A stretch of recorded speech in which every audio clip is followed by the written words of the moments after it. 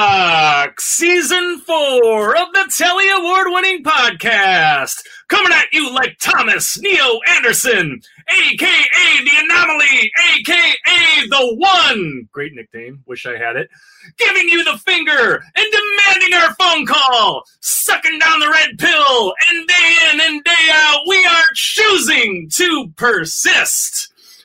I am Rylan Grant, screenwriter, Ringo Award-winning creator of fine comics like Aberrant, Banjax, and now Shang Origins. The other voice in the dark, the man in the box to the right this time is... David Abalone, writer, and Philip K. Dickian simulacrum of writer. Love that, simulacrum. That's a good word. I decided, in honor of the Matrix, yeah. I had to drag out the word simulacrum, which I think I'm pronouncing right. Simulacrum? Yeah, simulacrum sounds better. I vote for that in any case. If you missed any of our previous episodes featuring comic luminaries like David F. Walker, Matt Fraction, Stan Sakai, Kevin Eastman, Rodney Barnes, and many, many more, our entire catalog can be celebrated via YouTube, Apple Pods, and other purveyors of worthwhile ear cracks. So double on back and check it all out. David, we have our boss on today. How do you feel about that? Yes, we have the nice lady who runs the network. Yeah. That we are a part of, Pendant Audio, who nicely stepped up to be our host and our the umbrella under which we avoid the harsh rays of the sun. Yeah. And all of that, and we've always been great to work with, and has taken a burden off to lazy Luddites who probably really, how hard is whatever intake form on Apple Pod? Like it might be a thing I could have figured out, but why? I think there is something to being part of a family and being part of a company that has some cachet and all of those things, and having somebody who can guide us through this mess, because we're about 100 episodes in now, so we have some reps, but when we started this, we literally had no idea what we were doing, and we had all sorts of questions, and we're making all sorts of flops and fumbles and foibles and all of those wonderful things, but we digress, and this is a show of digressions. We have rebranded recently as the show of digressions, but I love it. We should get to our guests very soon, but what do you have to plug right now? We are freshly back from Comic-Con. We are freshly back from Comic-Con, and yet we're recording before Comic-Con because that's the mysteries of we are simulacra of people who have just come back from Comic-Con. I will be thinner. My hair will be grayer. Yeah, for sure. But I'm sure we'll have just had the most delightful time down there. Yeah. And I don't know when Elvira in Monsterland 3 comes out. You'd think that would be a thing I should know, but soon, if not already, you can find that. That one's called Howl, which is Elvira amongst the many Wolfmen. Nice. And spoiler, I include the Wolf of Wall Street because I'm funny like that. I think it's very funny. Vlad the Impaler calls him Babyface Cocaine Monster. Nice. Which I think is Vlad and I have the same feelings about that particular item in the Scorsese oeuvre. Yeah. But that's what's going on comics wise. Everything else is on hold. I will also, I'm sure, be exhausted from picketing when this airs. But the fight, maybe it'll be resolved. Maybe the AMPTP will go, oh, hey, we now have literally no content. Yeah, we should thank and congratulate SAG-AFTRA for joining us. Welcome to the party. The party's going to be much prettier. Yes, everybody's starting been saying tomorrow. that. Yeah, everyone's been saying. Someone posted a meme just now of she's all that. Yeah. The beautiful actors in the glasses with the overalls, before SAG, and then the end of the movie after SAG. I am much more attracted to the girl in the glasses. Oh, absolutely. Yeah, that's the dream girl. You know, she cleans up nice, and that's good every once in a while. But but you don't need that around the house. But you know, but Lainey is, you know, you don't need to change Lainey. You know, she's exactly. Incredible. Sign me up. Freddie Prinze, he needs to be changed. But anyway, what do you got going on, Ron? I like Freddie ever since he played the Manny in Friends. I was all in on Freddie. So and you know, he and Sarah Michelle Gellar make a very handsome couple. I like both of them. Sign me up. You know, if he's good with Sarah, he's good with me or Sarah Michelle. Now, anyway. Check my social media for the Immortal Studios announcements. I'm not certain what they're going to announce at Comic-Con and what they're not, so I don't want to speak out of turn yet. But man, let me tell you, I was at Comic-Con and Eric Stevenson from Image just cornered me and said, "Hey man, what do you want to do? You know, bring us 5 titles. We're going to greenlight all of them." So that was really great to hear. And so, you know, but did he get around to announcing the comic with me? That's the question that I'm that is still am I not supposed to talk about that yet? I really hope we get to talk about it at Comic-Con, because I'm getting a little exhausted not talking about it. Fingers crossed. But we digress. Let's bring our guest on. Ladies and gentlemen, Tilly Bridges. Howdy. Round of applause. Hi. We were admiring your backdrop, of course. Yes, your thank code. You. So we are always happy to talk to you, but today, of course, we want to talk about your new book. Tell us briefly about yourself, and even launch right into what is the new book. I am primarily a television writer as part of a writing team with my wife. We are presently writing for season 2 of the new Monster High animated show. We have 2 comics that we are in the middle of production on. We are writing for the Star Trek Adventures and Fallout role-playing games. And I'm picketing every chance I can get out there. It's hot and awful, but, you know, it needs to be done. And my new book is called Begin Transmission, The Trans Allegories of the Matrix. And it came out at the end of June.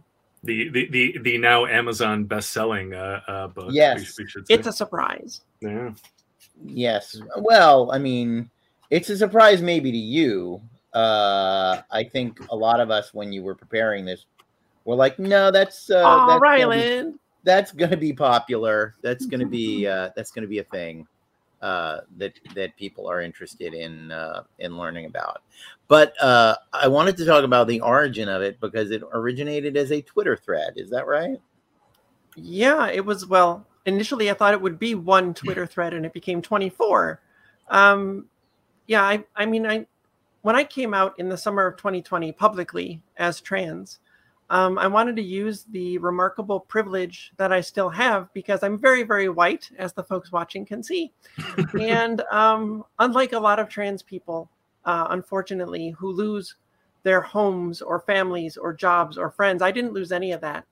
Mm-hmm. And because of all of those things, I'm so much more privileged than a lot of trans people, especially trans women, are. And so I wanted to use that if I could. And obviously, I am a writer. Writing is what I do. So I thought I would use that to sort of chronicle my transition and what it's like existing in this world as a trans woman.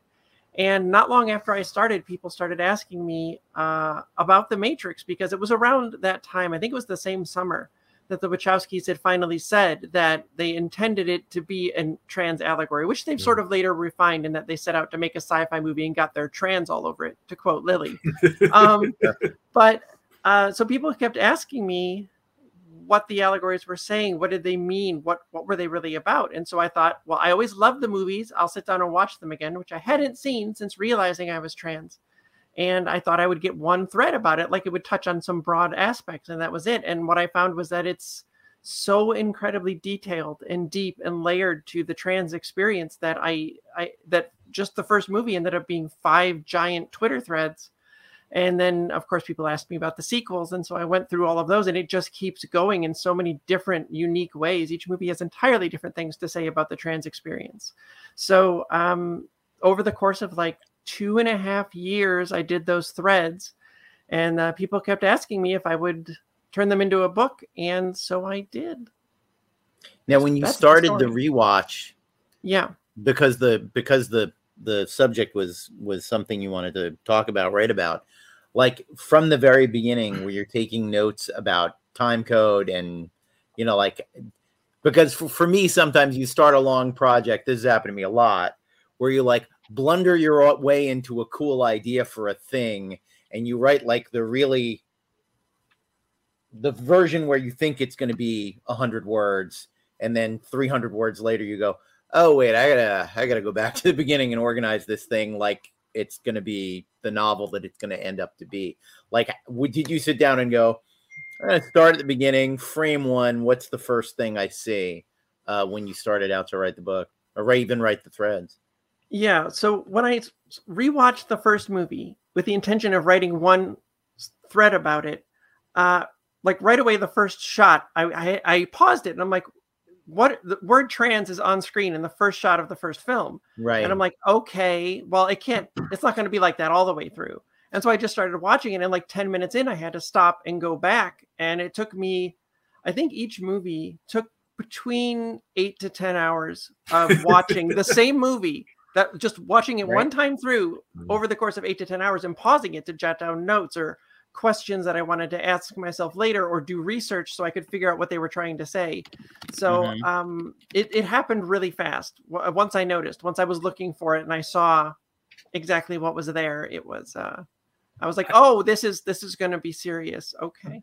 The rewatch for me is such an interesting thing. I mean, you know, when I started going through the book, I got really excited to go back to the movies because, you know, I watched them when they came out, right? Yeah. And I, you know, I love them, and I still love them, and it was very clear that they're about, you know, identity and existence and all of these things. And you may know deep down that it's about some of these things that you address in the book.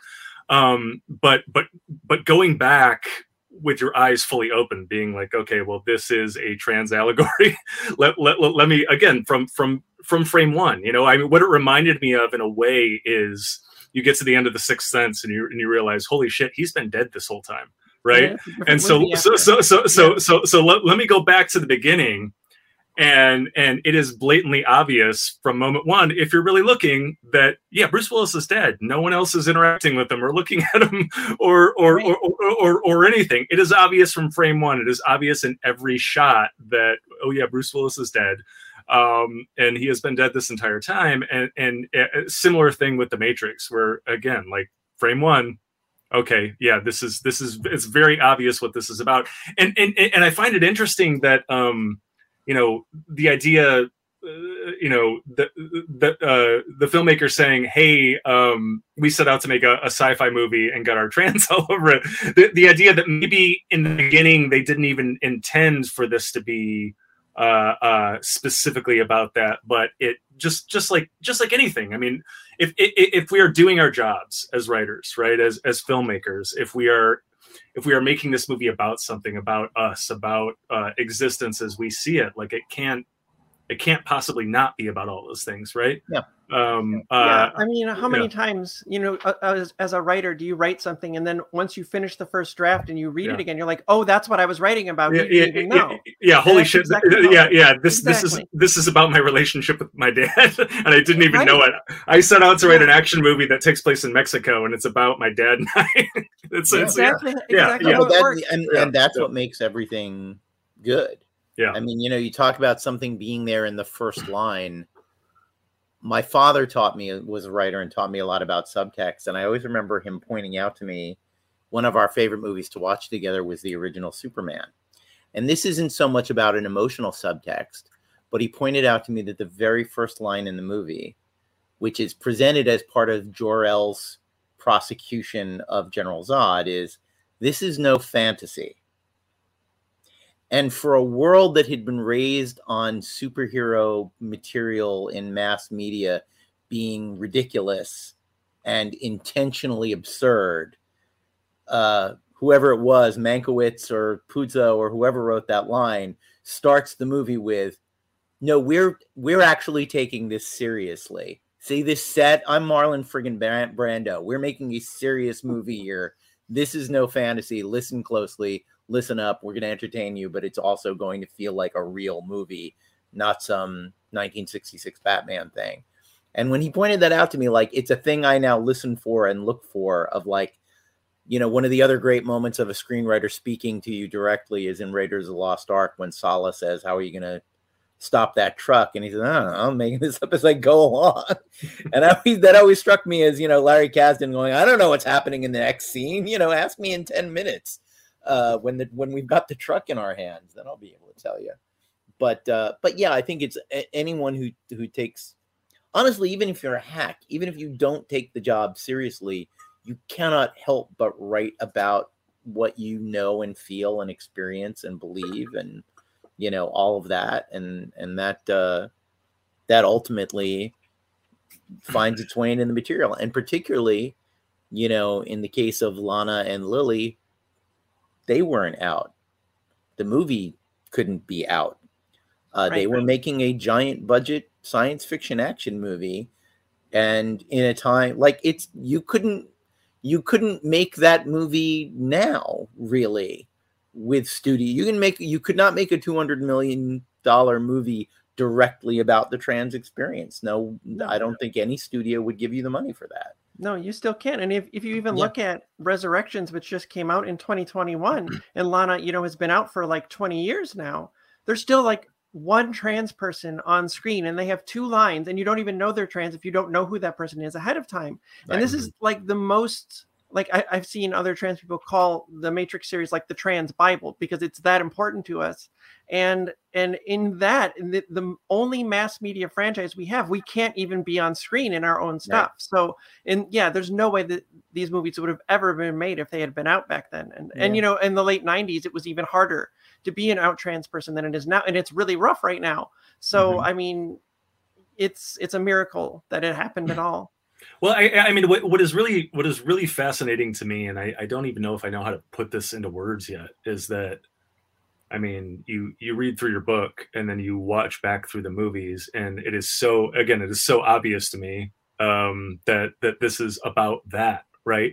However, the experience of being trans and existing in the world and struggling to find your place in the world and struggling to be accepted, it is such a universal human theme that literally, you know, this is one of the most, this series is maybe the most successful film series ever, you know, aside from Star Wars or whatever. But I mean, these were mega hits, right? Like just absurd. And all these people were watching that, and they were eating it with a spoon and embracing it, and they saw themselves in it. And that's the interesting thing is that, you know, they didn't know what they were watching 100%, but they knew that they saw humanity, and they saw love, and they saw acceptance, and they saw, you know, all of these things, and they saw themselves in it. That is the most interesting thing to me, and that there is still part of the population that can fully embrace the Matrix, but not fully embrace human beings that are wrestling with the same thing is a really interesting dichotomy to me. And that is always the deflating thing about some of this stuff. Yeah. Is that you've got the people who get what it's about, grasp it 100%, and you're preaching to the choir. They were the audience that was already on board. You've got the people who will be turned around, in a sense that, you know, was always the thing I thought about Rosie O'Donnell and Ellen DeGeneres, far from perfect people, but there were 100 million suburban moms who thought those 2 women were their best friend who was in their living room every day. And it is incalculable that when that person comes out of the closet, a large percentage of those people have their assumptions rewritten about, would I have a lesbian over to tea every day? I guess I would. I guess that's okay. And then there are the people who turn away, who never get it. On Twitter yesterday, some dude replied to a thing about, I can't remember what the tweet was about. It was something about diversity. And the guy was like, well, why wouldn't people just want to be around their own kind of people? That seems really natural. I looked at I just sheer curiosity, clicked on his profile. He had Star Trek was his header photo. Yeah. There's so many of those people. And I it's was so like, sad. you believe in the ultra diverse 23rd century utopia of the United Federation of Planets, and you can't grasp why it's cool to have a Vulcan on the bridge. Like, how do you watch Star Trek for 30 years and not get the, like, it's kind of cool, we're all here together, man, doing this job. Like, this is a good thing. The people who only think the spaceships are cool, or like that Shatner punches a guy every episode, or, you know, whatever they're responding to, but the deeper message, I can honestly say the metaphor of Star Trek got into my bloodstream so thoroughly. And of course, it was also the political worldview of my parents. I absolutely, without needing it spelled out, got the metaphor of like, oh, the Federation is the United Nations, Starfleet is the UN peacekeeping force. And when I found out that people hated the United Nations, I'm like, how can you hate the Federation, man? They're just trying to keep the peace. What's wrong with, you know? But I realized, like, that's Cold War propaganda, good in some ways, Cold War propaganda. I mean, it's pretty amazing in the longness of that franchise. We'll go back to talking about The Matrix in a minute, but that I love the payoff of 20 years later that the Organians say to Captain Kirk, someday you and the Klingons, you and the Russians will stop threatening each other and you'll be fast friends. And that Roddenberry lived long enough to put a Klingon on the bridge of the Enterprise and go, see, man, just like the Organians said, only took 100 years, 20 years of my life, 100 years of the future in the Federation. But that you could watch that show and not grasp literally the only thing it's about. It's another guy posted a thing about, Superman not being a social justice warrior. And, well, obviously you don't understand the character. And I went out and searched I found 4 panels and I called it, "This is your Superman is a social justice warrior starter pack." Yeah, and he always has been. And it was Clark Kent. It was a panel of Clark Kent appearing on television in a televised debate anti the death penalty. It was that famous ad that DC ran in the 70s saying, like, the most American thing is to be diverse and to love people for who they are. That great thing. It was like 3 other. One was I think it was the panel of him telling the wife beater, "Why don't you pick on someone your own size?" And then the one where he's grabbing a war profiteer by the lapels and saying, "I'm not letting you start a war in South America just so that you can sell munitions." I was like, that's awesome. Very, very, not to say any of it was perfect, but like absolutely a New Deal Democrat immigrant East Coast media elite dude. Like that is Clark Kent. You're looking for a libertarian, you've always got Batman to fall back on. It just reminded me, somebody had tweeted out, Jesus never introduced himself with pronouns, and then the number of people that hopped on this person with verse, I am he who, it's just over and over and over. Well, yeah, that always the pronouns thing. There's always a pronoun in the bio of someone. There shouldn't be any pronouns. It's not he, him in parentheses, but it's some other selection of pronouns. Yeah. And I can say, I will absolutely admit I had regressive. I feel lucky on this particular issue because I probably had very standard American cultural regressive feelings about trans people in the 70s when I was a young kid and a teenager. And at 14, one of my best friends went through a transition, and it was my best friend. And I went, oh, okay, human being, born in the wrong body, needs to transition. Got it. Moving on. Like it wasn't a pain. Like it was bigotries are very easy to let go of. I don't think people understand that. Like it's very easy to go, oh, now that I've met a human being that has this characteristic that I was freaked out by, unprepared for, unfamiliar with, I guess they're human beings. Fine, moving on. Like there's nothing the conservative movement they're always jumping at shadows and looking for things to be afraid of that are not in any way fearsome, and that's ultimately what defines that movement these days. Have you heard anything, I'm curious, from the Wachowskis about the book? I talked with Lily about it a little bit before it came out. And she was very, very kind and very sweet. She's an absolutely lovely person, which delights me to no end, not just because I love meeting great people who are nice and kind, but when there's like an artist whose work that you love and it means so much to you down to your core, and then if you find out that they're terrible people, your heart breaks. And so it's just so extra great to know that really beautiful, kind, wonderful people made this beautiful, kind art that means so much to me. Mm-hmm. And have you? I don't suppose there's been any contact with any of the actors of the movie about it, or any feedback from them? No, I do not have access to Keanu and Carrie Ann, unfortunately. Yeah, I have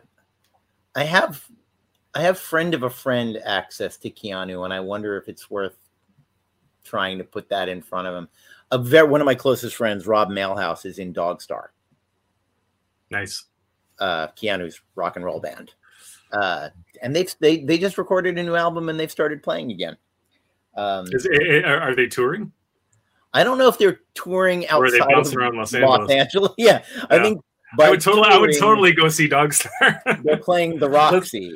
Let's go to the Roxy, and we will physically hand Keanu the book when he puts his bass down. I'll ask Mailhouse if he would be willing to hand that over. That might be worth doing, because it is he has always seemed to be relatively sensitive, Keanu that is, to this issue and to this issue regarding these movies. It's He does not. He is the rare unproblematic fave out there. He's just like a really good dude. It's really, really nice. Yeah, I met him once briefly. The mutual friend who's how I know Rob Mailhouse died sort of tragically and young, and Keanu came to the funeral, and we exchanged a few words of condolence to one another. And he was very, very, very, very kind. And my wife worked with, her name, which you just said, flew out of my head, Trinity, on Carrie Ann Moss? Carrie Ann. I can't remember if it was on Chuck or anything, but said she was just absolutely a lovely, lovely person. But how has the response been so far? I mean, I know it's been, sales seem like they have been brisk, and reviews look like they have been good. Have there been any reviews outside of user reviews that you've seen? Not yet. No. I've been really surprised and heartened by the response. I mean, it's like I knew from the threads, so many trans people had reached out to me and told me how much it meant to them, that they understood now why these movies meant so much to them. And, people who said it helped them figure out that they were trans, or cis parents who said that those threads helped them understand their trans kids. Mm-hmm. And that means the world to me. And if you look at like the reviews on Amazon, they're filled with people saying kind of that same kind of stuff. And it's like having this real impact on people. And that means so much to me. But I'm also a little worried because at some point, the right-wing sphere is going to find it, and they're not going to be happy with what they find written about them inside, at whose fault it is all of this trans oppression. So, I'm just sort of biding my time, bracing for the inevitable blowback that will happen. Yeah, I mean, I know those words hurt when they come, but if you're pissing off those people, you're doing everything right. Yeah, I'm not worried about pissing them off. I just don't want to be harassed. Yeah. I mean, I think it's such an amazing thing that, again, I mean, you watched The Matrix, you saw yourself in The Matrix. That was very meaningful to you, right? And to help people see that also is a thing, but they're reading your book now and seeing themselves in it, or seeing their daughter in it, or whatever. And that's very, I mean, for me as an artist, as a writer, that has been, the most meaningful thing is my first comic book, Aberrant, is about it's about soldiers, right? And really it's about PTSD, and it's about losing your friends and all of these things. And, there have been more than a few times where I have been, cornered by somebody at a con, and, they say, hey, I'm Army. I was in Iraq. I was in Afghanistan. I read Aberrant, and, Aberrant it's about people with superheroes, but really it is a small story about soldiers and about loss again. And these people say, I read this, you got it right. You got the soldiers right. I saw myself in it. I went through this, and this is how I dealt with it. And thank you for that. And that was very meaningful. That was exactly why I wrote this, right? Because I was dealing with loss, because I was struggling with, my dad went to Vietnam. He didn't die in Vietnam, but he ended up dying of cancer caused by Agent Orange. I was laying in bed with him for the last week of his life, and what absolutely devastated me, what broke my heart more than anything, is that he's sitting there dying, and he's dying, of cancer that he has because he was forced to fight in this war. He was drafted. He didn't volunteer to go do it. He didn't want to go do it. He was 18. He had plans. Somebody handed him a rifle and said, hey, those people that you have no beef with, they're going to try to kill you. So kill them first, which is horrific. I mean, if that happened to me when I was 18, I can't imagine it. But we're sitting in bed. He's dying. He would literally be dead in like 3 days. And he looked me in the eye, and he said, I'm scared to die because I don't know if God is going to forgive me for the stuff that I had to do in Vietnam. And that was absolutely fucking devastating to me. And it still is, I mean, I've dealt with it, very seriously over the years and tried to process it and all of that thing. So that's why I can sit here and actually speak those words now. I couldn't do that probably 5 years ago. I'm still a little worked up even saying it, but writing Aberrant was my way of processing all of that and other things in my life also. But again, part of the reason I got through it was writing that. And so it's amazing that people who have been through similar things can read that, and they see themselves in it, and it helps them process, it helps them heal, all of these things. And that is the sense that I get from your book and from sitting here talking to you now, is that writing this, seeing these movies, it was part of your healing, of your processing, of you figuring out who you were, and you've almost written a manual for other people to do that also. And I think that's phenomenal. I think that's exceptional. I think it's awesome. And you talk about, it's almost like I don't know what it is. It's like a Bible to the Bible or something like that. I think that's really interesting. Well, it's a key to a castle. Yeah. I think it's a key those to movies. They taught me a lot about myself. When I was transitioning and the things I was going through, and to see how completely understood I was by these movies that were made 20 years ago. Mm-hmm. Long before I came out, and they see me in a way that no other media really sees trans people. And it meant so much to me. It changed my life to feel that understood. When you feel, when you have gender dysphoria, you feel very isolated and alone and apart from the world your whole life. And so to feel that understood on that core level, it was life-changing. And I needed to get that out there for other people, because I knew it could help them as much as it helped me. And the movies and the book, I think they also have a lot to say about cis people and how you can be better allies, and what we all owe to each other, trans and cis alike, as human beings, and how we can find, a better future and a way forward together. Not in spite of our differences, but because of them, because they're beautiful, and we're really all more alike than not. And so, when you look at it, at the entire franchise through all 4 movies, it's sort of like this blueprint for the future, not just for trans people, but for all of us. And, I guess I shouldn't be surprised. I guess I wasn't surprised, but I was very gratified. But that Lily was such a beautiful, kind soul, because I think to make the movies that they did, that have the messages they do, they have to have that. It's their beating heart that's in the movie. And so that's just what I'm trying to sort of, I think I said in the book that if you're really impressed by this, thank the Wachowskis. It's their work. It's their beautiful art. I'm just a guide. I'm just an interpreter trying to show you what they were, trying to get across. So. Yeah, I think that's anytime you ever think, well, as an artist, does what I do have value? Am I helping anyone in any way? Yeah. You can see yourself in anything, in any, I always use as an example, there's a three-panel Peanut strips that saved my life because I saw them at the right time. Yep. I saw them when my sister cut me out of her life, and they explained the relationship between Linus and Lucy, and I went, my sister couldn't explain what she was going through, but Charles Schultz understands that relationship really well, and it's the goofiest thing. I think Ryland is resetting his internet, but and a scene between Odenkirk and Michael McKean on Better Call Saul had the same effect. It explained something to me, and I went, "Oh, I get it." And even talking about it in big blockbuster movies, when Star Wars came out, my father was in the worst part of his life. He had been blacklisted.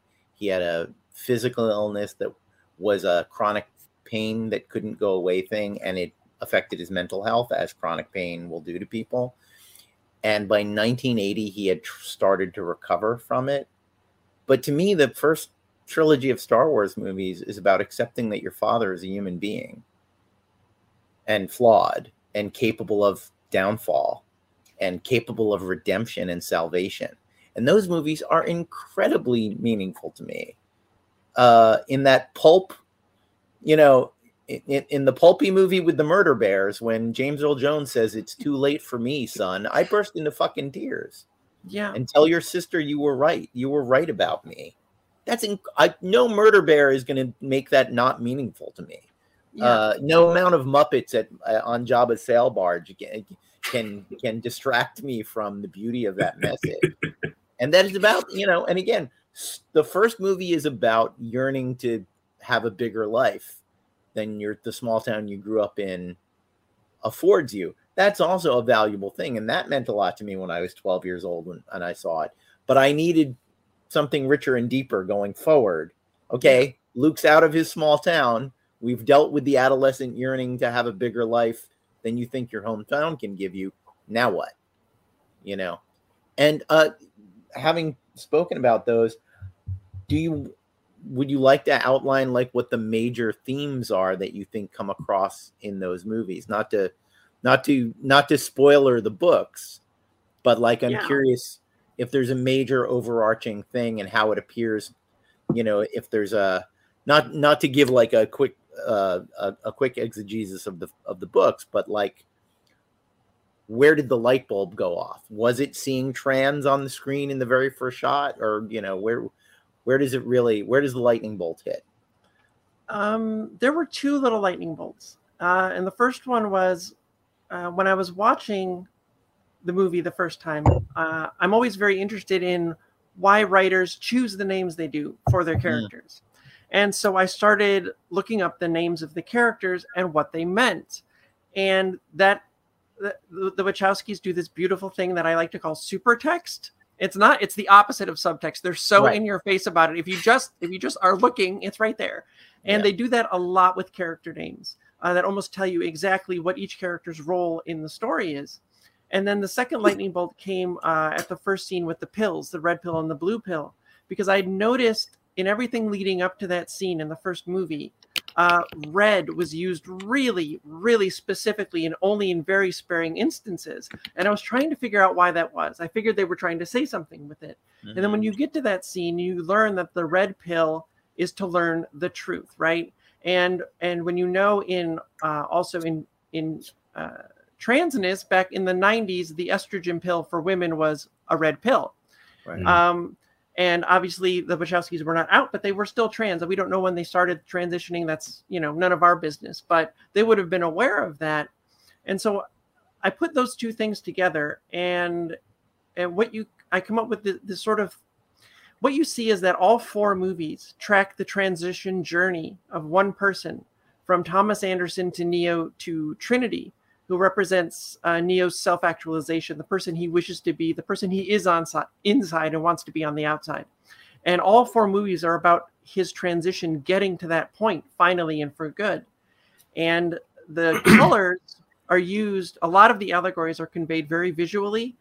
In shot composition, the lighting, you have to look really carefully, which is why I ended up using the timestamps, because it's so heavily visual that you really need to pause it sometimes and look at what they're showing you and what they're not showing you, and where the colors are and where the characters are and where the two are in relation to each other. And so throughout the entire series, and I was sure that it was going to break at some point, but it never ever did. Red stands for truth always, and blue is always doubt, although there are different kinds of doubt that people go through. So that changes and morphs a bit through the series. And yellow is always fear.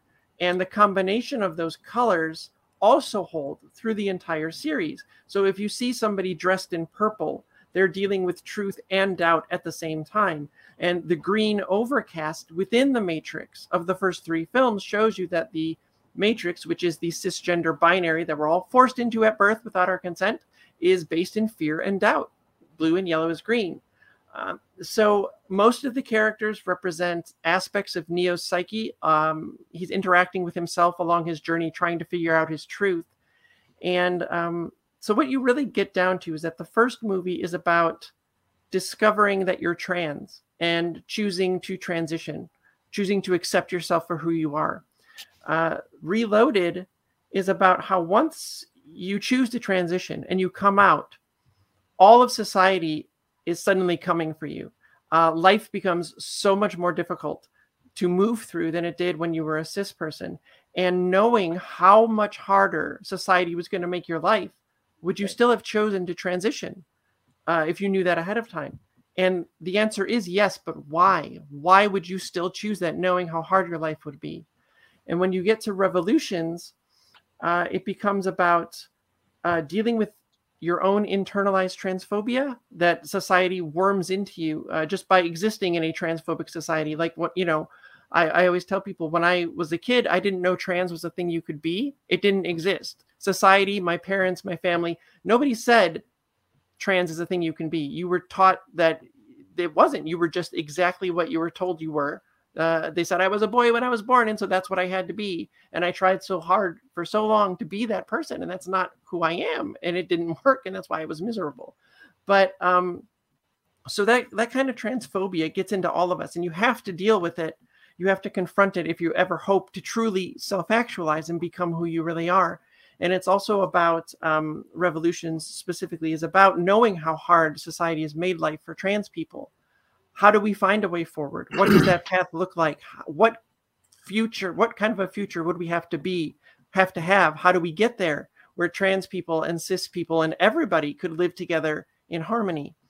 And when you get to Resurrections, it's about detransitioning and retransitioning. And just very briefly, in case anybody listening doesn't know, detransitioning is when a trans person who has transitioned decides to go back to their previous gender. Most often, overwhelmingly often, it is just because life as an out trans person is so hard they can't deal with it anymore. Very, very rarely is it actually because they're not trans. And on those occasions, I like to point out that's not a trans person's mistake. That was a cis person's mistake. It's not on us.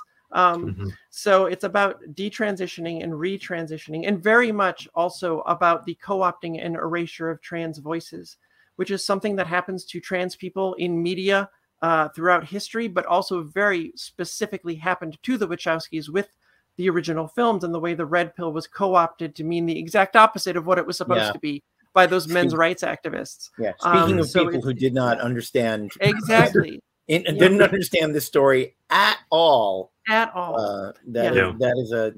is something that the red pilling thing in the men's rights movement is really like the classic of the genre of not understanding the story and literally wanting to believe the opposite of what the artist's intention was.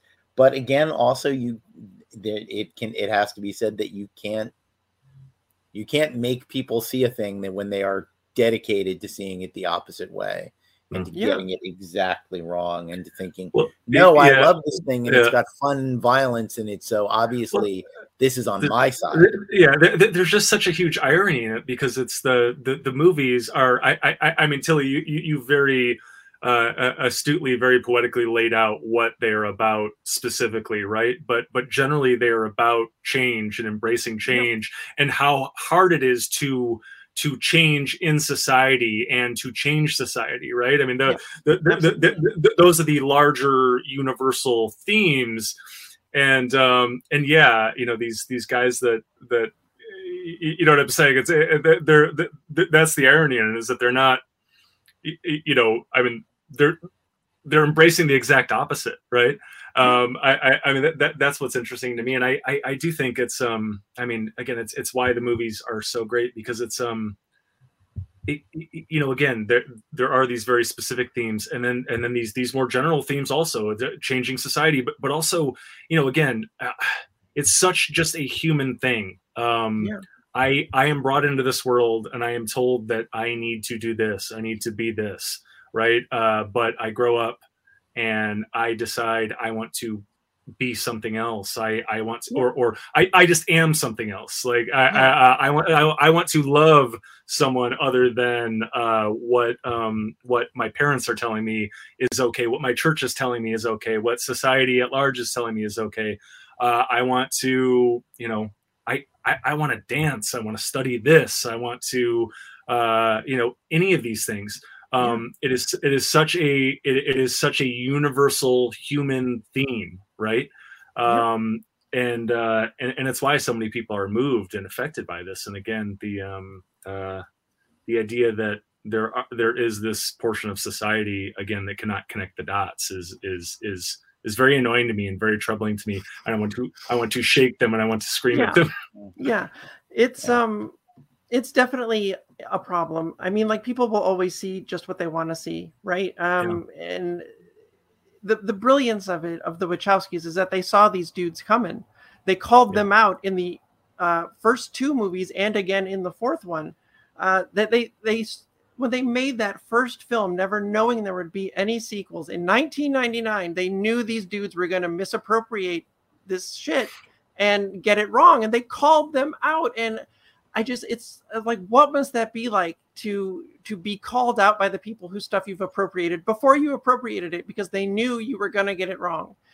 They knew you were so blinded by the system that you couldn't see. And, you're so blinded by it, you think you're outside it when you're as deep inside as you could possibly get. So it's, there's so many people like that. It's disheartening. I get it. I really do. And again, trans, just like so many other things that people pretend started yesterday, is ancient. It's part of. We've been around thousands of years, as long as people have been.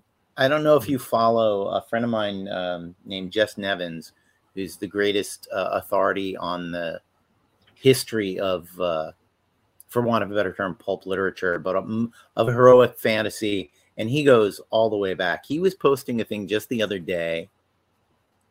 I wish I could remember what it was from, but it was from like a Norse Edda. It was from like a 2,000-year-old saga, Norse saga. And there was a warrior, a male warrior. And at some point in this saga, he walks into the camp, or she walks into the camp dressed in female clothes and says, "Everybody is going to call me Sarah now." And everybody goes, "Well, we don't want to die, so we're going to all call you Sarah now." And the great warrior is Sarah, or what I'm just slugging a name on there, for the rest of the saga. Yeah. And that's been in heroic literature even. And there's records of trans people in cultures going back to like 4000 BC, like the beginning of human record, right? Like, it's back as far as you can go. We've always been here. Yeah. But I think like what you were saying, Ryland, about how the themes are so universal. And I sort of talk about this a little bit in the book, but it's because trans stories are human stories, because we're human people. And so while, cis people might not know what it's like to experience gender dysphoria, or to have to transition your gender presentation, you know what it's like to feel like you don't belong, or to feel like the expectations of your family or society are not who you are or who you want to be. And so, you know, the details are different, but the broad strokes are the same. We're all just human beings trying to figure this crap out. You're 100% right. It's the story of the founding of this country. You know, you know, we as Americans, as the 13 colonies, we want to be this. We are this. We want to worship in this way. We want to conduct business in this way. But there's this overlord. There's this society that says, no, you got to do this, or we're going to knock you around. And it's like, okay, well, we're gonna fight about it. You know, and if we have to, we're gonna fight about it again. You know, there's actually a relevant story about this. I don't know if you've ever heard it I think it's from the Battle of Fort Ticonderoga. And obviously, this is not directly a trans thing, but it's about how the fear of change manifests itself in the eyes of the people resisting change. When they lost the Battle of Fort Ticonderoga, the British Army had to march out under the eyes of the victorious American troops. And there's a quote from some British grenadier looking up at the Americans standing on the ridge going, they were like a different race. They were so not us, even though they were English yesterday. They were British or Scottish or German yesterday. We have been defeated by a new race of man, a new thing on this earth that we were unprepared. We, as European trained mercenary soldiers, were not actually prepared for these dudes who are fighting for their homes and their families. They have something we do not have, could not have, and that's absolutely why we got wiped out. Is because we're up against literally that a British foot soldier, even looking at just another dude in a different colored uniform, goes, no, that's a different race. Like, that's not even, because it beat me, that's something new and dangerous, and I'm terrified of these people who are just another bunch of white dudes in tri-cornered hats. But because they represent a philosophy they're fighting for freedom, which is a thing I, as a British serf, don't actually grasp in the same way that they do. We both have the word. It doesn't mean the same thing to us. It means something to these guys that I just, and they're scary about it. And I think that's a real thing. I mean, once you get it in your head that change is okay, anything is possible for you.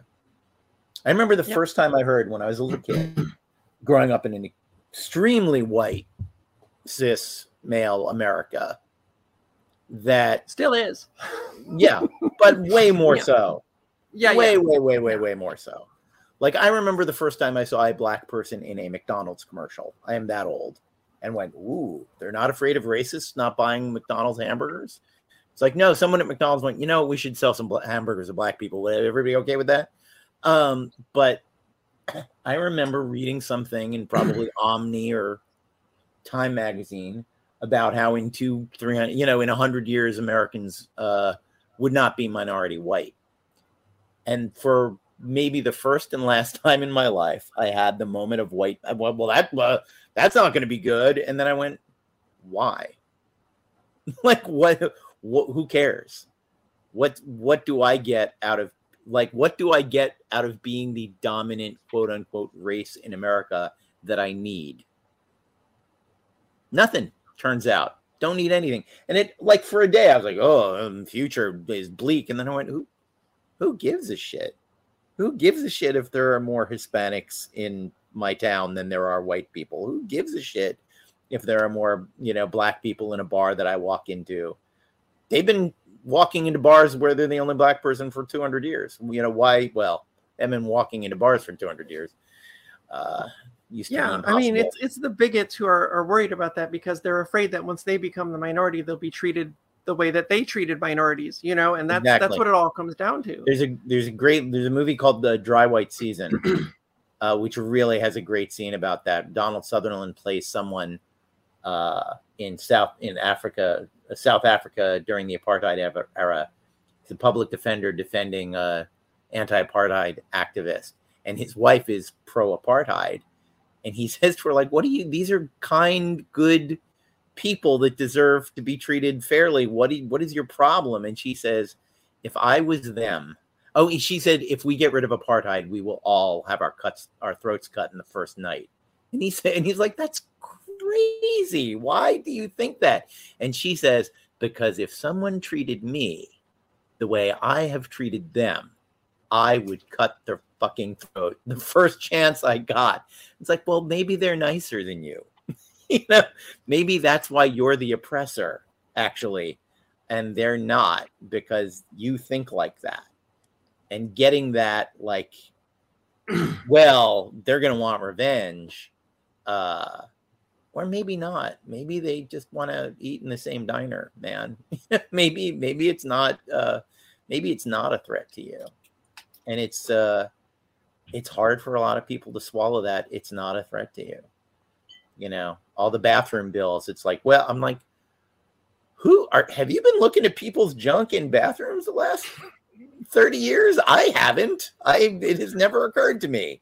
No, what is wrong with you? Every single cis person in this country has used a public bathroom when a trans person was in there, and you didn't even know, 100%. Because all we're doing is peeing and pooping and leaving.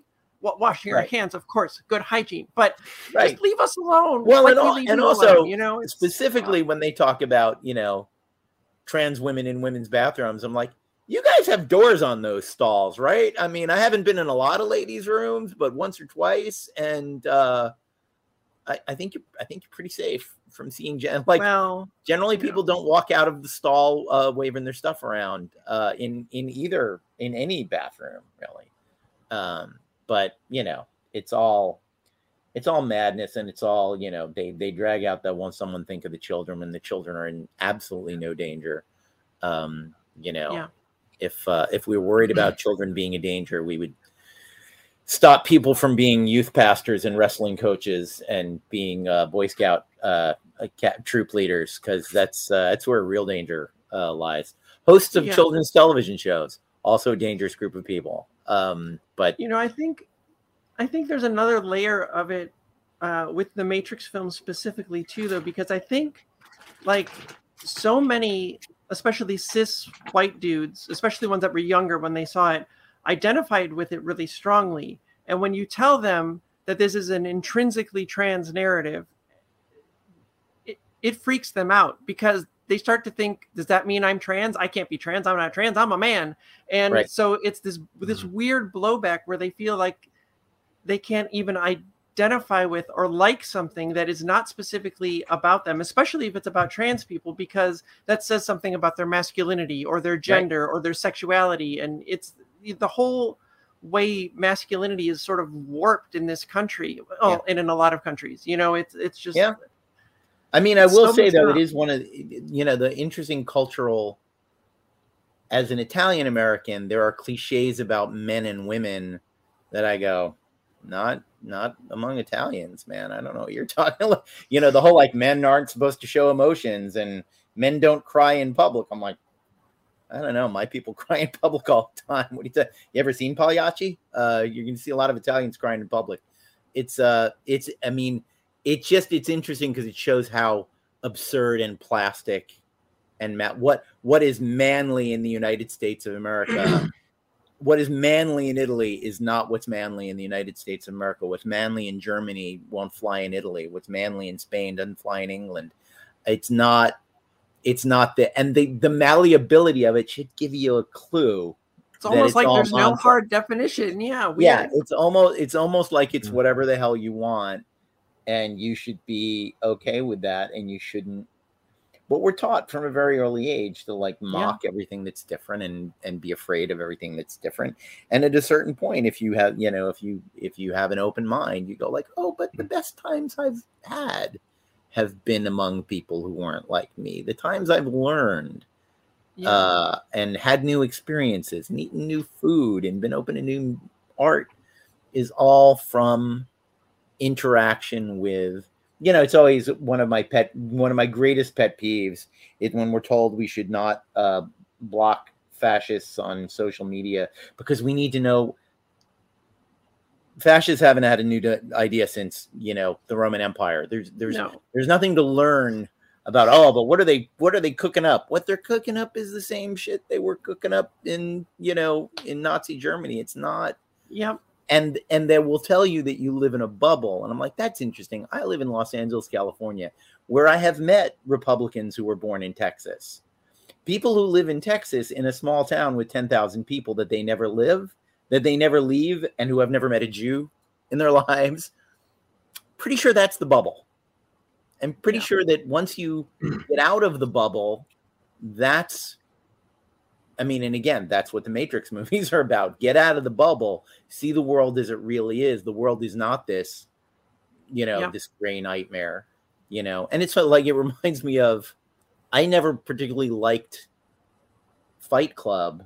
It didn't speak to me in any way, shape, or form. And I remember mentioning that to my brother-in-law, and he was like, yeah, but look at the life you live. You do not have a job with a cubicle. You're not angry about how the world treated you. All of your furniture is not from IKEA. Of course, that movie has nothing for you. That movie's about how the rebelliousness of guys who live these very constrained lives. It's about that. He's like, yeah, you have no idea what that frustration is like. You've never had to get up every morning and go to a skyscraper and sit in a cubicle and do the same thing for 8 hours. I was like, well, I have a couple of times, but point taken. And talk about misunderstood texts, that thing where people don't understand who the villain is. The Clockwork Orange problem. No, Alex is cool. No, he's not. He's garbage. He's a rapist. And even Kubrick went, I made him look cool. I have made a terrible mistake, and I never want to see that movie again. But it is a danger in art, and it's a danger in how you as we're talking about with the red pill thing, you cannot protect yourself from people choosing to misunderstand you. All you can do is say, well, that's not what I was going for. I mean, even going back to like Star Trek, what you talked about before, and the people who've missed that, like the original series was very heavy-handed with its allegories, like those aliens that were half black on one side and half white on the other, and the other half just had it reversed. It's so obvious what that's about, and it goes right over some people's heads still. It blows your mind. I do always love that particular episode is it's such an easy, ridiculous laughing stock, but there's something that I realized about it about 3 years ago, and I am obsessed with it. That idea of how to portray racism is genius, and here's why. Especially in the 60s. When you're dealing with a society that's supposed to be race blind, to come up with a form of racism that you can show explicitly on screen, but the audience at home is going to miss it. No one who's ever watched that episode watches the first scene and goes, oh, well, Frank Gorshin is black on the left, but the guy I don't recognize is black on the right. And that's the difference. When Captain Kirk says, what the hell are you guys talking about? You're the same race. The whole audience goes, yeah, those two guys are the same race. What are you talking? And when he points it out, you go, oh shit, really? That's the thing that you're upset about, which side? But I maintain that is a very hard allegory to do a story about racism in which there are characters of two different races and the audience is just as unable to pick it up as the characters who are supposed to be race blind. That is really fucking hard, and as clunky and over the top it is, and it's a very clunky over the top episode. To me, I'm like, that part was smart though, and that part works. And there are people who will watch any of those episodes, with Kirk and the Klingons interfering in the Prime Directive, and even today you say, well, that planet is that's Planet Vietnam. We do this about 5 times in the series. We go to Planet Vietnam and we talk about. Sometimes we talk about how it's necessary for us to be there to balance the Klingons. Sometimes we talk about how this is just terrible and we should never have done it, depending on who wrote the episode. But yeah, there are people who will never see it, no matter how blatant it is, no matter how nail on the head it is. And you can't. There's even one episode where Kirk specifically says to somebody that bigotry is not welcome on the bridge. Keep it in your quarters. Like, he says it out loud. Bigotry is not welcome here. And the bigots miss it because they don't want to hear it. Yeah. No, and of course, shades of Homer's phobia, that bigot becomes unbigoted around Mr. Spock. All I had to do was save your life, I guess. All I had to do was drag your body out of a room filling with poison gas. And now suddenly you're not a bigot anymore. Maybe I shouldn't have had to do that. Maybe every Vulcan shouldn't have to drag your body out of a exploding phaser room for you to take us seriously as human beings. But yeah, I wonder sometimes, since you've written this book, I've thought about, I bet there's a book about that out there that does for Judaism and Star Trek what you've done for Trans and Matrix movies. And if not, maybe I should write it, because it is that thing where I don't think Roddenberry sat down and created Spock as an analog to a Jew serving among a largely Christian society.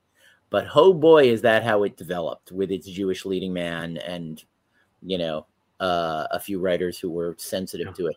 My favorite social justice thing on Star Trek, I didn't catch this when I was a kid, and it's amazing to me, and I would love to steal it and put it in a movie. In an episode written by my old, dear, departed friend, Robert Bloch, Captain Kirk is captured by a guy who makes robots, who is making a robot replica of him. And while he is being duplicated, he says something racist about Spock, so that when the robot is sent back to the ship and says the word half-breed to Mr. Spock's face, Spock's going to go, well, that's not Jim Kirk. And the guy we're up against this week is a robot guy. So I'm going to go out on a limb here and say the Jim Kirk that just called me a half-breed. I'm tired of your half-breed interference, Mr. Spock. That dude is not my captain, who's my buddy and would never say some racist shit like that to my face. So I just love that that's in Captain Kirk's character, is if I think racist shit while I'm being duplicated, I will con this idiot robot into spouting it in front of my crew, and they will know that's not me.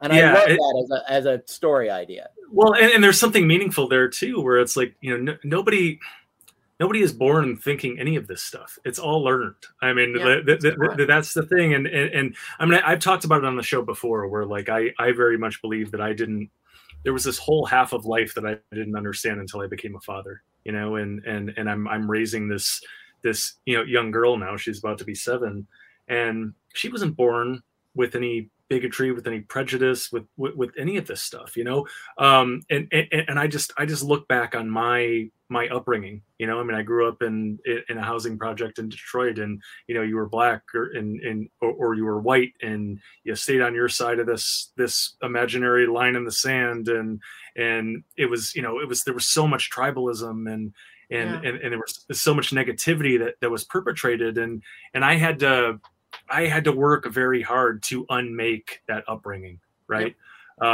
I again, and I can see it with my daughter. She wasn't born with any of that stuff, right? And I can look back and see how it was all taught to me. It was all forced upon me. It was all sort of like carved into me, right? Yeah. And it was carved in deep in certain ways. And I really had to work to unmake all of that stuff. And I mean, I think it's a gift that my wife and I have given to my daughter, but it's a gift to the world also, where she has none of that. And so she's going to go out into the world with none of that idiotic programming loaded onto her. But then also, I mean, the gift we gave to her is just, okay, who are you? Who do you want to be? Tell us who you are. And you can be that person. Oh, really? You like this? Let's do everything we can to embrace that, right? Yeah. To encourage that, and she's happy, and and that's literally all I want out of life right now is for her to be who she is and who she wants to be, and it's interesting. It's amazing, kind of, you talk about the utopia of Star Trek, and I feel like. I don't know, a few more of those people in the world, and we take a step or 2 or 10 or 1,000 closer, right? Yeah, I mean, we've done the same thing with our kid. Susan and I are both very creative. We're writers. We create a lot of things, and our kid has no interest in that. He's much more science focused. He's into math and engineering, and we're like, cool. If that makes you happy, do it. We don't want you to be like us. We want you to be who you are. And, we've done the same thing, even though some of his family members are maybe not happy that we let him be who he wants to be and not who they want him to be. But like, even before I knew I was trans, we always raised him to know that there was nothing wrong with trans people or gay people. It's just how some people are, like red-haired or left-handed. It's no big deal. We're all just human beings, right? And then living here in California, they discuss trans people in health class. So he had this knowledge going in. And I remember the night I came out to him, I was really nervous because, we raised him to be accepting, but you never know how it's going to go. And I was at the stove making dinner with him.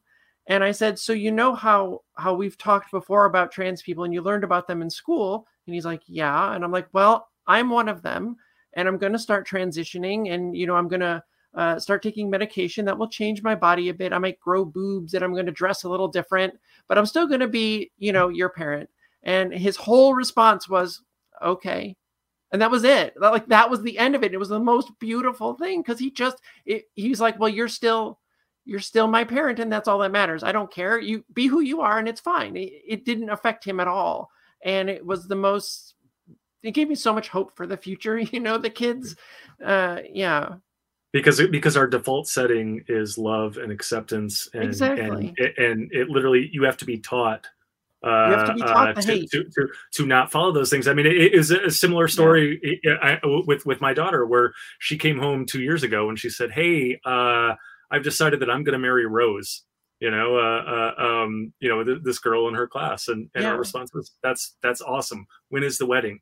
And they spent a year planning their wedding and it changes from time to time, but right now she's still going to marry this same girl. And here's the thing is I don't know if she knows who she is right now or what kind of person she's going to marry. But just again, the idea that she brought that up and it was perfectly normal and okay to her and to us. And she was never told anything differently. She doesn't think that life needs to be a certain way, right? She's figuring it out. I think that was incredible. And who knows, is she, I don't even like putting the labels on it. You know what I'm saying? She's just her, and I think that's where we're headed. And I think a few more kids like our kids and that's it. It is the problem, I think, is that, I mean, we're doing it differently where we have kids and we're sending out incredible people into the world. I think that it's almost a cliche, but I think there's some truth to it where it is educated, liberal, environmentally conscious, socially conscious people tend to not procreate. It is people in middle America who are a bit backwards and who are a bit awful when it comes to this stuff, that they have 6 kids, right? And so so I think us not having kids would deprive the world of good people. And so I'm glad.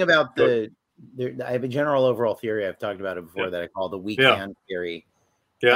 Which is that conservatism is selling something that they know is not very attractive. And, the Midwestern family with the 6 kids, as an example, well, one of those kids ends up at Princeton or Bard or Brown or Howard and does not come home conservative. Because, or Michigan. They experience the world, and the world teaches them a very, very different thing about what is acceptable. I mean, the story from my own childhood, and I'll tell the shortest version of it because we should wrap up soon. The first time the publishing world in New York in the 70s was, and probably still is, extremely gay. It was very, very, agents, managers, people in publishing, editors. And one of my father's agents was a guy named Lyle Kenyon Engel. Picture Lyle with his ascot and his beautiful hair. And he brought a boyfriend to a birthday party of mine when I was 7 years old or 6 years old. And just from his manner and his mannerisms, I said to my father after he left, Jay's different than any man Lyle is different than any man I've ever met before. What is it about Lyle?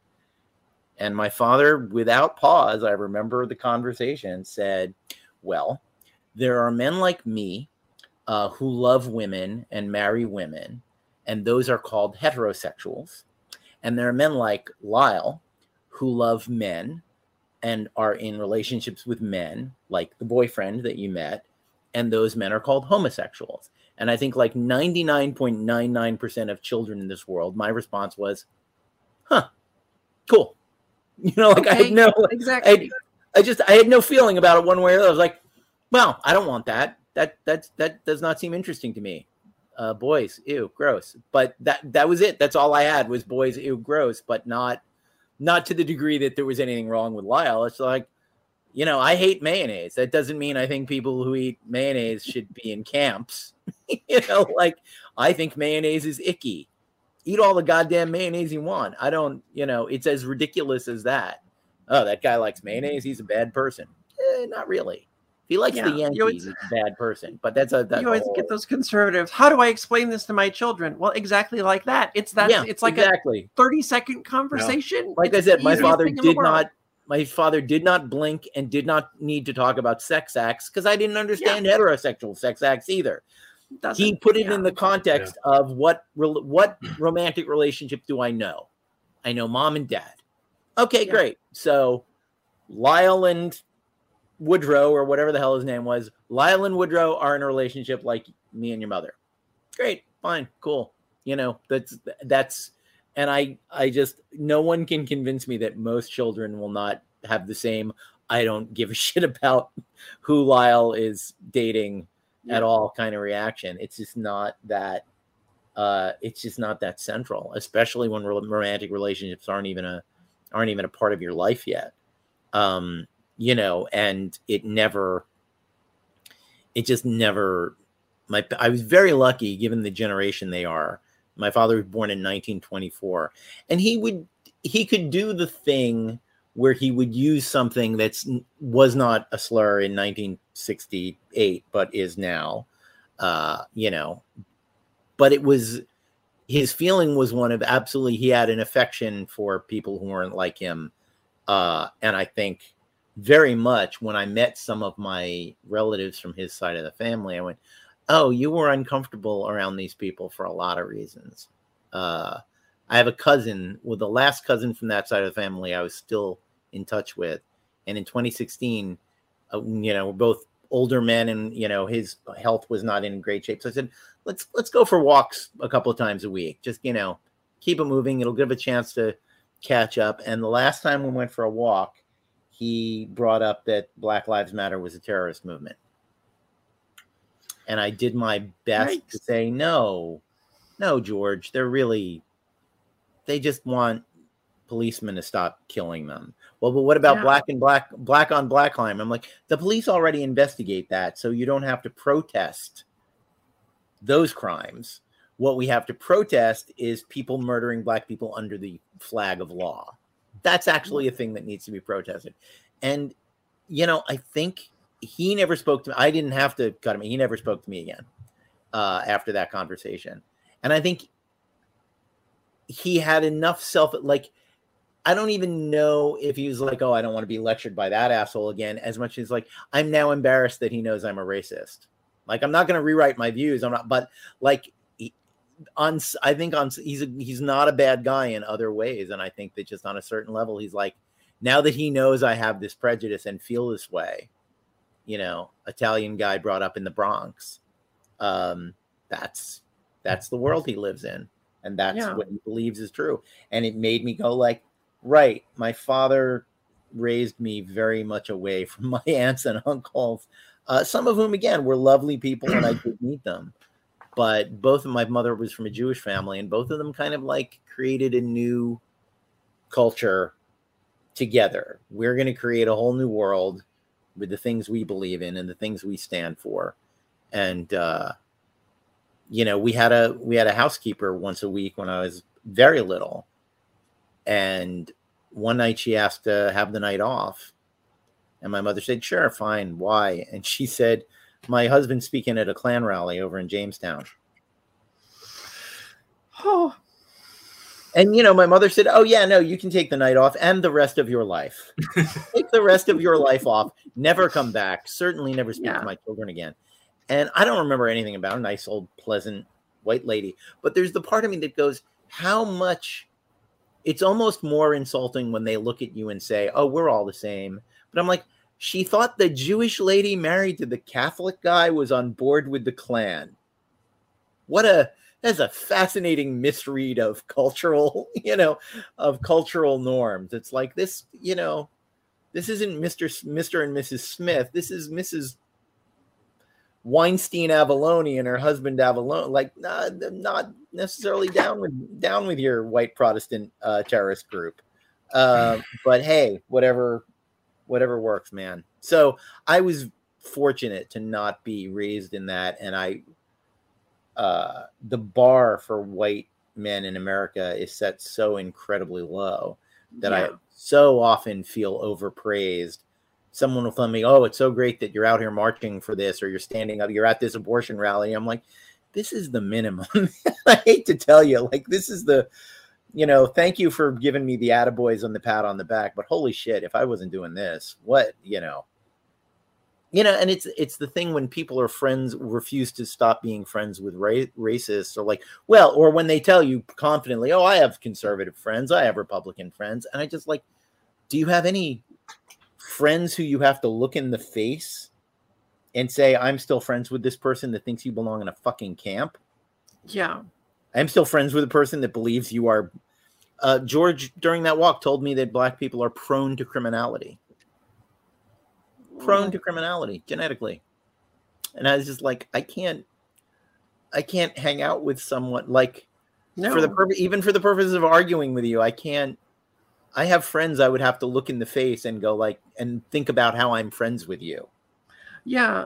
Well, you know, that's one thing I always tell people, because, like, you know, I've done a lot of interviews about this book, and I've been asked many times, because they're almost all cisgender hosts, right? And they're like, well, what can we do to help trans people? How can we be a good ally? What's like one easy thing everyone can do? And the thing I always tell them is that you have to not let bigotry slide in your friends and family. You know, like, so many people will just be like, oh, that's just racist Uncle Jack. Well, tell racist Uncle Jack he's not welcome anymore. And if enough people do that and they face consequences, that's the only thing that's going to make them even consider changing or giving up on their hate, right? So many people will choose their hate over everything. That's why so many trans people come out and lose their families and get kicked out of their homes. And it's awful. And also, there is a definite cultural value, even if you don't change their minds, to making them shut up in public about it. Yeah. Because the more people, I remember my college president in the early 80s was talking about how conservative America had become recently. And he said something I've always remembered, and it applied to Reagan, and it certainly applies to Donald Trump. And he said, the thing is, nothing that Reagan believes or says is a thing that Republicans haven't believed since at least 1964. The difference is he says it out loud. Yep. Which makes other people feel like, oh, I can say this out loud. I mean, can you imagine being so divorced from the idea of cause and effect and crime and punishment that you think you can break the doors down of the United States Capitol and rush the chamber and not be shot by a police officer? Those guys knew that as a crowd of white people, there was no way that the Capitol Police were going to form a skirmish line and gun them down as they would have any other group of people. If that had been Cesar Chavez and a bunch of United Farm Worker people, that would have been a lot of dead farm workers. But it was a bunch of, middle class to upper middle class white folks, and we're not going to machine gun them down by the dozens. They've managed to turn the one they did kill into a martyr. And that's sort of like, I can break the biggest law I can literally attack the government, and it's going to be fine because the president told me to do it. Like once you break that feeling of privilege, you're not going to, they're still going to feel that way. But what they're not going to do is race up the steps of the Capitol building again with a stanchion in their hand and beat on a police officer, because now they know it's going to be 6 to 20 years. Like that's the consequences is the whole thing. I mean, I always say, sometimes people take it back to Ford pardoning Nixon, but I always go back to Lincoln and Grant, and I admire Lincoln and Grant in various ways for various reasons. But Lincoln's let him down easy, boys. That was a miscalculation. I always say, someone's like, well, but merciful, and he wanted to unite the country, and then they shot him in the head. It's the same answer you can get when people are like, well, MLK believed in nonviolence, and they shot him in the head. And what stopped him? Violence. So it's always more complex than people make it. But I don't want to end on too dark a note. I think it's great that you shined a very bright light on the subtext and the supertext of these movies. I'm always fascinated by how much of this stuff, how much of LGBTQ issues have always been there, and people just find ways to write about it, even when you could not write about it at all. We're watching an old episode of Love American Style, and on paper, the script was about two best friends, and one of them gets married, and the best friend can't handle it and ruins their honeymoon.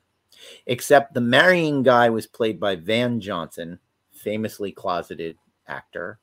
And the best friend who couldn't handle his buddy being married was Paul Lynde. And yes, he absolutely wore women's clothing at some point I think he tries on her nightie in one scene. And I was watching it with a bunch of writer friends 10 years ago. I think Nick at Night was running it. And we literally sat there going, subtext, Paul Lynde comes down in a nightie. Text. There it is. Yep. And I was like, this is unambiguously about Paul Lynde is in love with Van Johnson. Like, there is no other reading possible of this material. And yet this aired on network television in 1972 or whatever. And I was like, oh, what an adorable story about male friendship. I thought somebody actually... I wish I remember the specifics now, but somebody just pointed out, I think it was an episode of Love Boat from 1982 had a trans character, like in the surface story. It wasn't subtext. And it was about some person dealing with the fact that their friend was a woman and they thought that they had been a man. And it was just like treated like this is just how some people are. And I'm like, in 1982, that blows my mind. But yeah. But that's very, very loud minority. Maybe that's your next book, Campton Stuving. Right. But that's the other thing about the love is big bestseller. One of the most, and I don't want to open this can of worms as it pertains to the Wachowskis, but one of the worst things that the machine does to you, that the Matrix does to you, is it makes you feel like you can't, even if you want to express yourself, you can't express yourself. Yeah. Like whoever wrote that episode of The Love Boat, just no one told them not to do it. No one told them they wouldn't get away with it. Or they thought, well, maybe I'll just, I'll put this subplot in. If spelling kills it, fine. I'll write another C plot for this episode. But then spelling doesn't kill it. And you go, okay, well, I guess we're going to shoot it. Cool. Who are we going to get to play it? And then you shoot it. And then you edit it. And then the network sees it. And the network's like, okay, fine. Saturday night, 9 p.m., right before Fantasy Island. This is going to air. And nobody stops you. And most of the changes, honestly, in this world happen because Kirk Douglas and Dalton Trumbo, breaking the, that's been overplayed a little bit, but breaking the blacklist against communist writers. Kirk Douglas just goes, well, here's a great screenwriter. I'm going to put him on this movie. I'm Kirk Douglas. I'm the biggest fucking movie star in the world. Stanley Kubrick's directing this thing. It's written by Dalton Trumbo. Anybody going to stop me? Here's a drive on for Dalton's going to drive on the Paramount lot and meet with me about it. Anyone going to tackle him at the gate? Like he wasn't supposed to be let in, but the gate guard isn't going to have that fight. Gate guard doesn't give it. The gate guard's not Joe McCarthy. He doesn't give a shit. That's a great story, though, because it illustrates perfectly how what we actually need is cis white men with power to help, because otherwise this is never going to get any better, right? Because I've talked to so many trans people who've had who've pitched shows and been told, well, we'll give this a green light if you change your trans main character to a cis main character, or you take all the transness out of it. And we need people that are going to stand up and say, no, you have to, they're going to do this and it's going to be fine, because otherwise nothing's going to change. You know, it's the people in power have to want to make that change. And the thing is we being cis white men have it pathetically easy to do that shit. I cannot tell you how many meetings I've been in where a woman proposes a story idea and a business idea, whatever, and it is ignored. And I see it be ignored. And I say the same thing. And it gets, oh, that's a great idea. And I say, yeah, Carol said that 5 minutes ago. I'm just repeating it so you can hear it. You didn't hear it. It didn't register on you the first time, but I thought it bore repeating. Carol, why don't you flesh that out for us a little bit? And that's not, and again, like, that's the minimum. That's not the maximum. The minimum is noticing that someone is being treated unfairly and going, this is unfair. And honestly, I feel like that used to be a very all-American principle. There's a scene in an old Gary Cooper movie, and then I will wrap this up, called The General Died at Dawn, where Gary Cooper is playing a mercenary fighting against the Chinese warlord in the 1930s.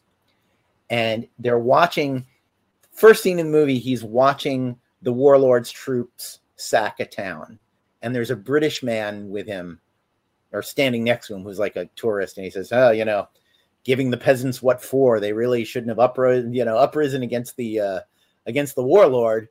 And Gary Cooper says, you got a cigarette I can borrow? And the guy goes, no, sir, I'm sorry, I don't have a cigarette on me. And Cooper punches him in the mouth. And he says, you see, in the warlord's world, when he asks you for something and you can't give it to him, he just punches you in the mouth. How'd that feel for you, buddy? You know, and it's just like, that's the image of the all-American hero abroad in the 1930s. Oh, you think injustice is cool? I'm going to punch you in the face and teach you a little lesson about how injustice feels for the people who are being treated unjustly. You know, you dumb British Empire fuck. You know, and I find that it's so goofy and over the top as a character scene. But to me, that's so like the American interventionist spirit, that you're an American out in the world and injustice is being performed. Somebody says, oh, injustice is fine. And you go, poop, you know, punch the Nazi. There's a little injustice for you. How'd you like it? Always punch Nazis. Always. There's that, but taking it further, I mean, the story of America and the classic American story is just, you have to be this. You have to be this way. You have to fit in this box. Oh, really? Fuck you. I'm going to be me. I'm going to do what I want. That is literally the story of America. That is literally every American story. But 40% of Americans wanted to keep King Richard, and we're still stuck with those people, or King George, excuse me. No, but that's the case. Yeah. I mean, I rewatched 1776 over July 4th, and I think it's a far more. That movie's way harder on the founding fathers than Hamilton is, just for the record. Like, it's actually a darker piece and doesn't whitewash anything. But one of the points of that movie is we are stuck with these people who are going to try to, you know, who believe in wealth and property being the most important thing, who believe in keeping everything cool with Britain is the right thing. There are the people who don't want us to go They're going to undermine this thing. It's the story of the Civil War also. Yeah. It's it's our story now. Yeah. But still, all of those people will still be, you know, again, go to the South and try and take somebody's guns, you know, fuck you, you know, this is me. You know what I'm saying? Like, you know, no, really, like, you know, this is a country where you know, we don't. Oh, no, you're not. You know, this is me. This is part of my identity. This is part of my. You know what I'm saying? They will defend that to the death, and the idea that they can't see just what's on the other side of that is really troubling to me. But always punch Nazis. That's the always punch Nazis. Always punch Nazis, and always teach people lessons about warlords and imperialism by punching them in the face. I guess that's the. Oh, you like colonialism? Let me show you a little colonialism. I got colonialism right here in my right fist. But anyway, Thank you so much, Tilly, for coming on. Where can people find you, and where can they find your book? Oh, goodness. My book is basically everywhere. It's on Barnes & Noble, Amazon, any bookstore. If they don't have it in stock, they can order it for you. And you can find me. I'm kind of all over the place. I'm everywhere. The easiest way probably is if you go to TillysTransTuesdays.com. That's where I post all of my essays. There's over 100 of them. They're all free that I've written since coming out, and that has links to all of my social feeds, and it links to the website that I have with my wife for all of our writing work and all of our credits and samples. And so you can find everything from there. Great. And Ryland, where can people find you? I am at Ryland Grant on all forms of social media. I'm not gonna promote my stuff today. I'm gonna say go buy the book. The book is awesome. Bless you. I enjoy the book. Buy it, read it, leave a review on Amazon because I know Tilly reviews are so important. Yeah, they really are. It's silly how important they are, but they're so important. But that does not change the facts. Yeah.